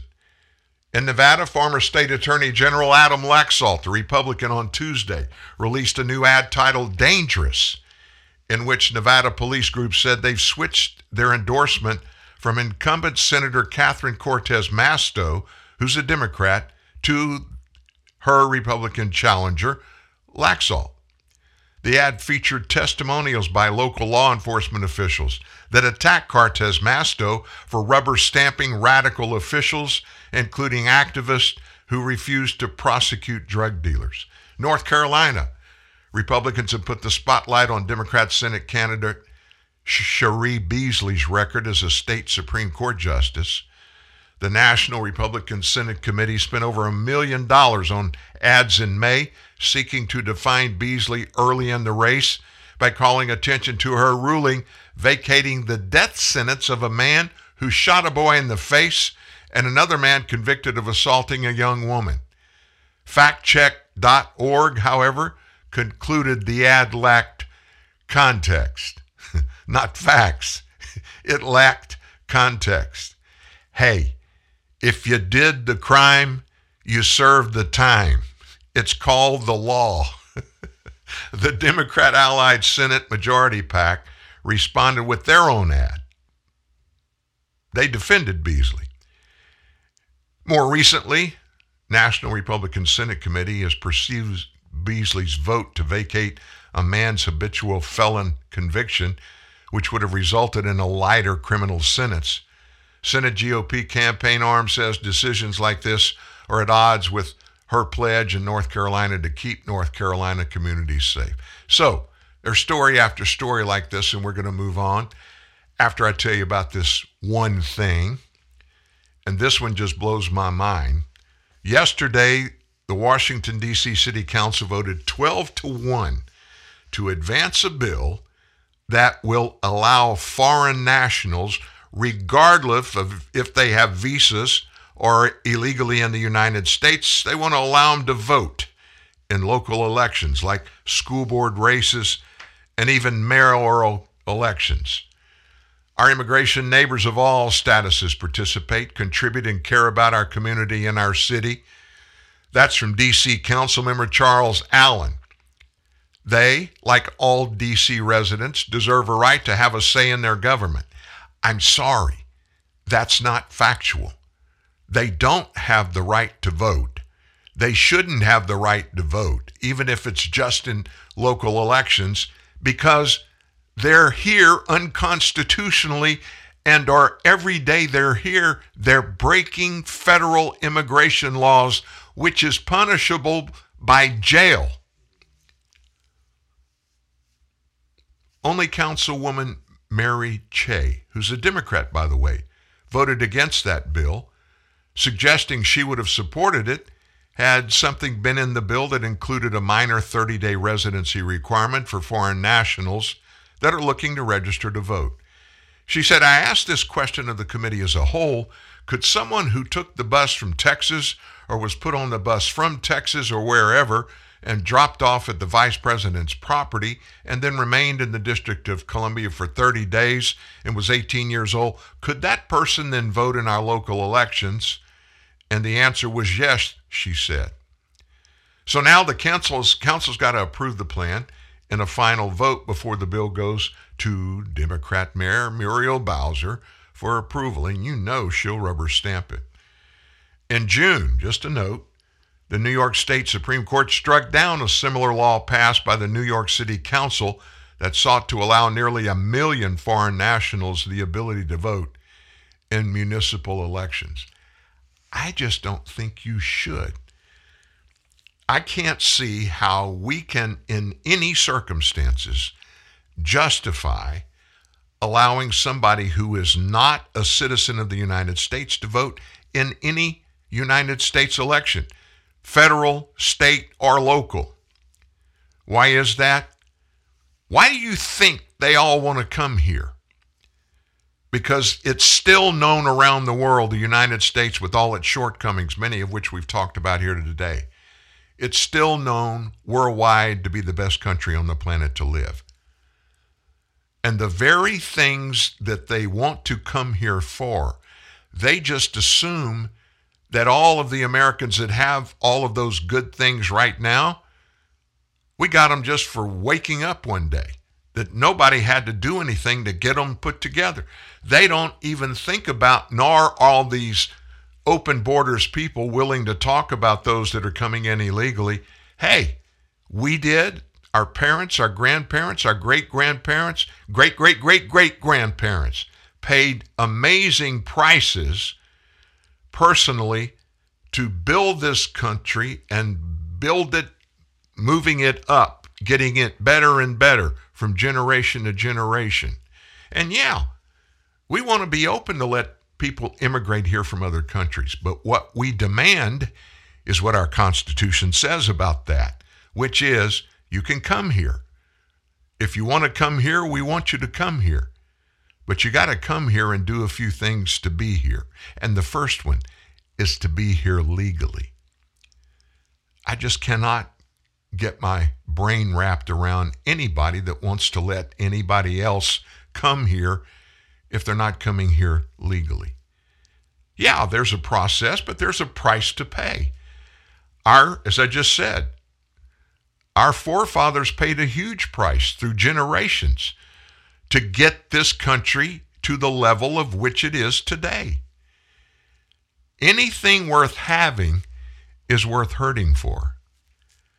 That's a title of a song my brother wrote years ago. And it's obviously talking about a relationship with someone of the opposite sex, but it applies across the board. If you don't pay some price for something you want to get and you get it, it's not going to be nearly as valuable to you as it was before. When it's given to you, it's no big deal. When you have to work for it, oh my gosh, it is a big deal. Look back in when your kids were young and you were giving them allowances. If there were no requirements for them to do anything around the house or help out or anything at all, they just took that allowance they got every week or every month, and they just felt like they were owed that. They didn't pay a price to get it. But when you give kids chores, and it depends on their ages, but things like, cleaning up their room, organizing a closet in their room, taking out the trash, helping in the kitchen after dinner so many nights a week, they're doing something and they feel like they're earning the right to get that allowance at the end of the week. When there's no price to pay, nothing means the same as it does when there is a cost.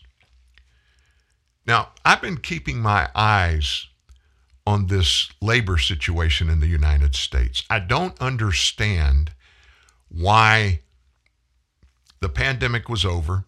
So many people that lost their jobs or were put on indefinite, sitting at home indefinitely. We'll talk to you after the pandemic's over. But those jobs are not being filled. What's going on? New government data revealed yesterday that the number of job openings in the U.S. fell by more than 1 million between July and August, which is a much sharper drop than forecasters expected. And what it is, I hate to bring it up, but it's a sign of cracks in the labor market. The Bureau of Labor Statistics said in a report yesterday the number of job vacancy on the last day of August was just over 10 million. Forecasters were expecting about 10.5 million job openings in August, which would have been a more modest retreat from the 11.2 million in July. Big miss in job openings, said Alfonso Pecatello, former portfolio manager for ING, now author of a newsletter, in a statement on Twitter. The move down in vacancies, the sharpest single-month drop since the start of the pandemic, suggested businesses are pulling back on hiring as the Federal Reserve tightens monetary policy and the economy slows. Now, what is the Federal Reserve? What are they doing? I'm not going to get into all of that. They basically control from the top levels the cost of money and mortgage rates.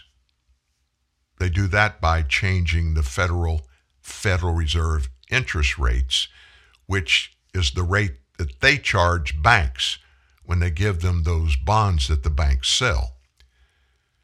This drop in the number of openings likely to be seen as a welcome sign by the Fed that its inflation-fighting rate hikes are filtering into the real economy and denting the job market. But keep this in mind. If people don't go to work, what are they going to do? How are they going to live? Somebody's got to pay. The Fed has been looking to bring down the number of vacancies and unemployed persons into closer alignment. Back in August, there were just over 6 million unemployed in the U.S. That was up from 5.7 million in July. Fed Chair Jerome Powell in September said he was hoping for vacancies to go down without an associated rise in unemployment. Job openings could come down significantly, and they need to, without as much of an increase in unemployment as has happened in earlier historical episodes, he said. Commenting on those 11.2 million numbers from July, Powell described it as incredibly high relative to the number of people looking for work. So why aren't those people going to work?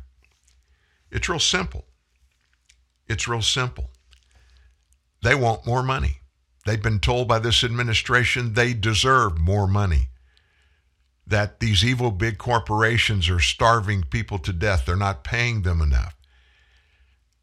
People that concentrate on that and talk about that all the time, they don't get it. They don't understand how the U.S. economy works. It's about, as I've said before, even today, it's about supply and demand. The supply is on the company side. It could be goods, it could be services, but they bring something to the market that people want. It takes employees to get there. It takes products. It takes production of products. All of those things go into bringing something to market that people want. That means people have to work to do all of that. Why would Americans, since the pandemic, why would they not want to go back to work? You would think these jobs that are open would decline sharply, even though the Fed said they're not that worried about that because the unemployment rates are down. Now, what does that mean?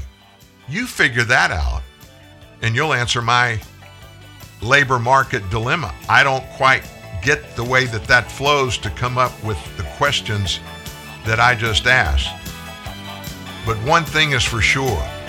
Cost of everything's going up. We're paying more for everything that's going up.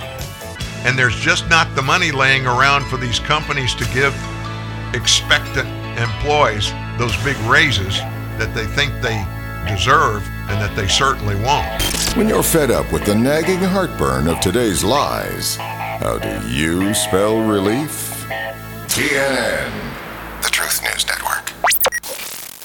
DesMoinesHelpWanted.com salutes the employee of the month. The one employee you can't live without. The others, let's just call them Dave. Dave, we need to talk about your sick days. What seems to be the problem, Mr. Employee of the Month? Last week you were out all 5 days. I was sick. Thanks for checking in. You posted on social media that you were at a comedy club on Monday. Laughter is the best medicine. An outdoor barbecue on Tuesday. Feed a cold, starve a fever, or whichever one needs to be fed. That's the one I had. Okay, Wednesday you took a selfie, #faking sick. That was supposed to say freaking sick. Thursday you were at an amusement park. Somebody stole my phone. They stole your phone and uploaded photos of you at an amusement park. Yes, fake news. Friday you tailgated in the employee parking lot. Friday's basically the weekend. Everyone knows that. If you don't mind hiring Daves, go to the huge national job boards. That's probably what you'll get. But if you want more employees of the month, go where local job seekers find good local jobs. We don't discriminate against people named Dave. Dave is a common name, fun to say, and so we're using it as a catch-all for lackluster employees everywhere. Please don't write us to tell us you were insulted by this ad. That would be a real Dave move, Dave.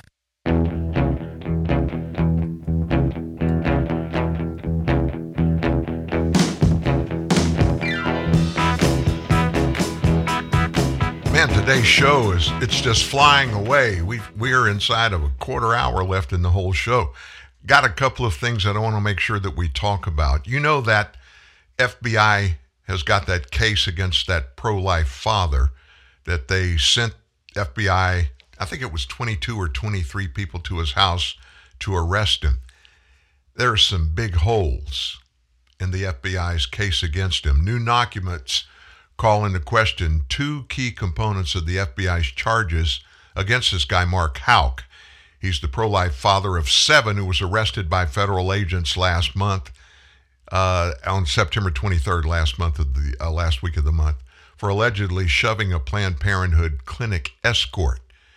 The FBI has charged Houck with 2 counts of assaulting a reproductive health care clinic escort, and that's in violation of the FAC, the FACE Act, in which makes a federal crime to interfere with someone, quote, because that person is a provider of reproductive health care. Houck's arrest by numerous federal agents made national news headlines, but newly unearthed documents undermined some of the FBI's charges against him. He was praying near an abortion clinic when a guy named Bruce Love, who claims to be a long-time abortion clinic escort, approached him and began behaving, quote, extremely aggressively and harassing Houck's then 12-year-old son. His attorney, Peter Breen, told the Daily Caller News Foundation. Love was not escorting any patients at the time of the altercation. Attorney Pete Breen said DOJ is treating Houck as if he were a drug lord or a mafia boss. It put officers' lives in danger, it put the Houck family in danger, and it was an utter waste of judicial resources and taxpayer resources. Love, the guy that was hurt, supposedly, he only mentioned being shoved once in a prior criminal complaint about the incident. That's according to a copy of his private criminal complaint first obtained, but Houck's federal indictment is for 2 instances of assault. The fact that Love only later mentioned a second shoving undermines the federal government's decision to charge Houck with 2 counts. That's according to Breen. Apparently, Mr. Love is now claiming a second instance where he says he was knocked to the ground, Breen said. That's false. And we look forward to some sort of evidence of that alleged other instance, because if a crime had actually taken place, we assume that Mr. Lev would have put it in his private criminal complaint that he brought to the Pennsylvania state courts.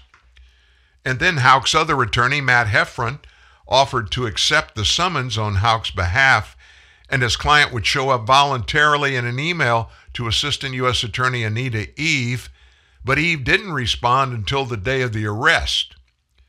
When the defendant has a lawyer, a respected former federal prosecutor, offering to bring the defendant wherever the U.S. Attorney's Office would like him presented, there's no reason to send one agent, much less 20. The question is why there was a bunch of people with long guns, ballistic shields, body armor outside this peaceful person's home to effect an arrest warrant that was utterly unnecessary and really put the Houck family in danger. The indictment, by the way, also makes no mention of patients being present. Their apparent absence undermines the federal government's use of the FACE Act to prosecute Houck. Obviously, the DOJ and FBI haven't responded to the questions that we just shared with you about the initial arrest. Kudos from this baseball fan, me, and I'm a very hardcore Yankee fan, have been my entire life. A millionaire banker who is married to Bachelor reality TV star turns down offers of $2 million after he caught Aaron Judge's record-breaking 60-second home run ball yesterday at the Texas Rangers Stadium in Arlington, Texas. Yankee star Aaron Judge made Major League Baseball history last night against the Ranger. His 60-second home run means he now holds the single-season American League record. And the fan who caught the ball looks like he'll be in for a hefty payday. Corey Yalmans caught the ball but said he was not yet sure what to do with it. I'm raising my hand. Hey, give it to me. I'll find someplace. It's worth at least $2 million, and it'll bring more than that if he does decide to sell it, I promise you.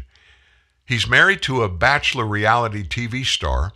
He's a vice president of an investment company which manages $197 billion, billion with a B, worldwide.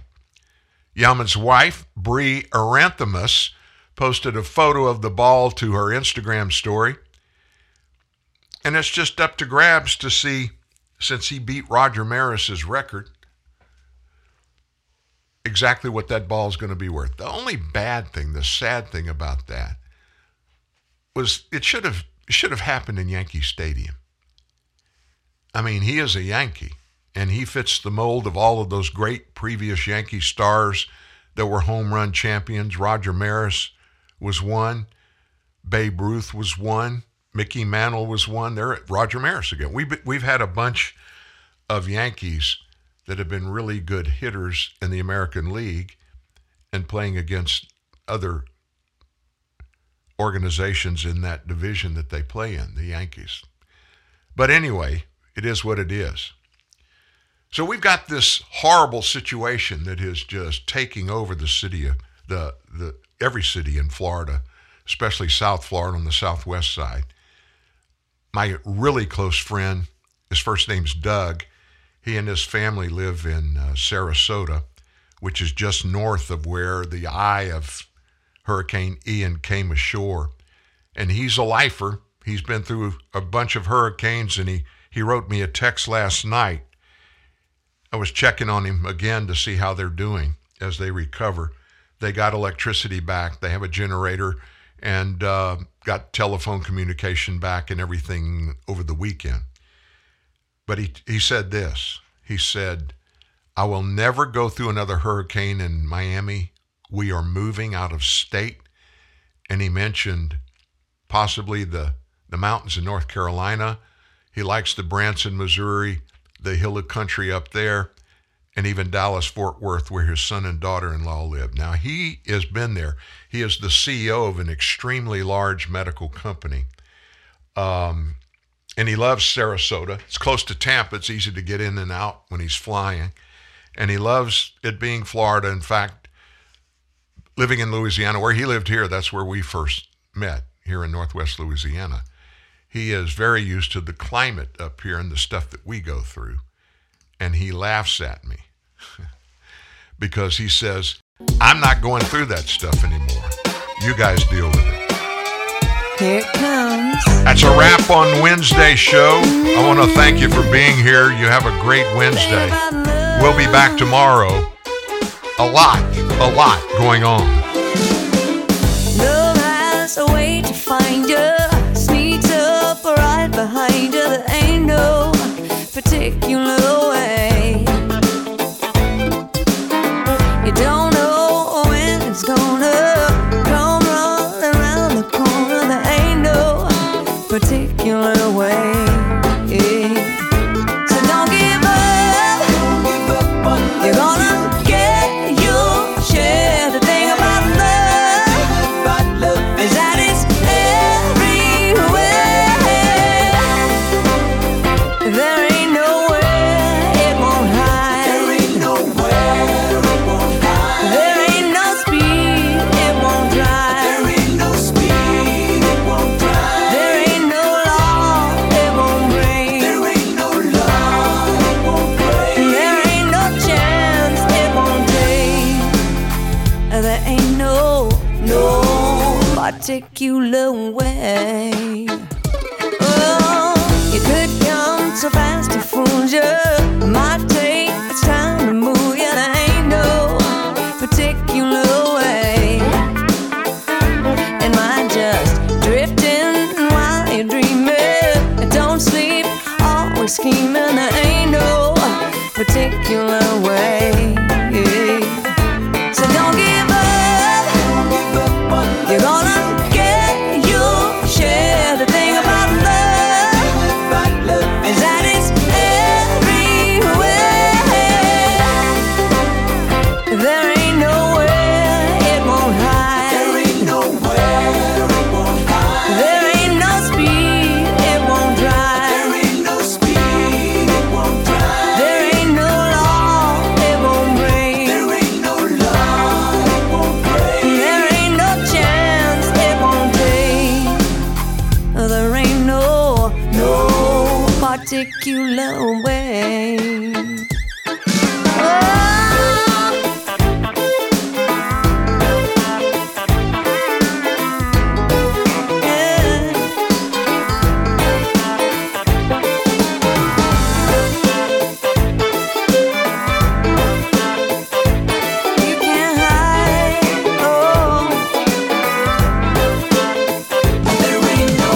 It comes when you least expect it. When you thought you've been rejected, there ain't no particular way. Yeah. Love ain't for just the right. It's there for everybody. There ain't no particular way. So don't give up. You're gonna get your share. The thing about love is that it's everywhere. There ain't nowhere it won't hide. There ain't nowhere it won't hide. There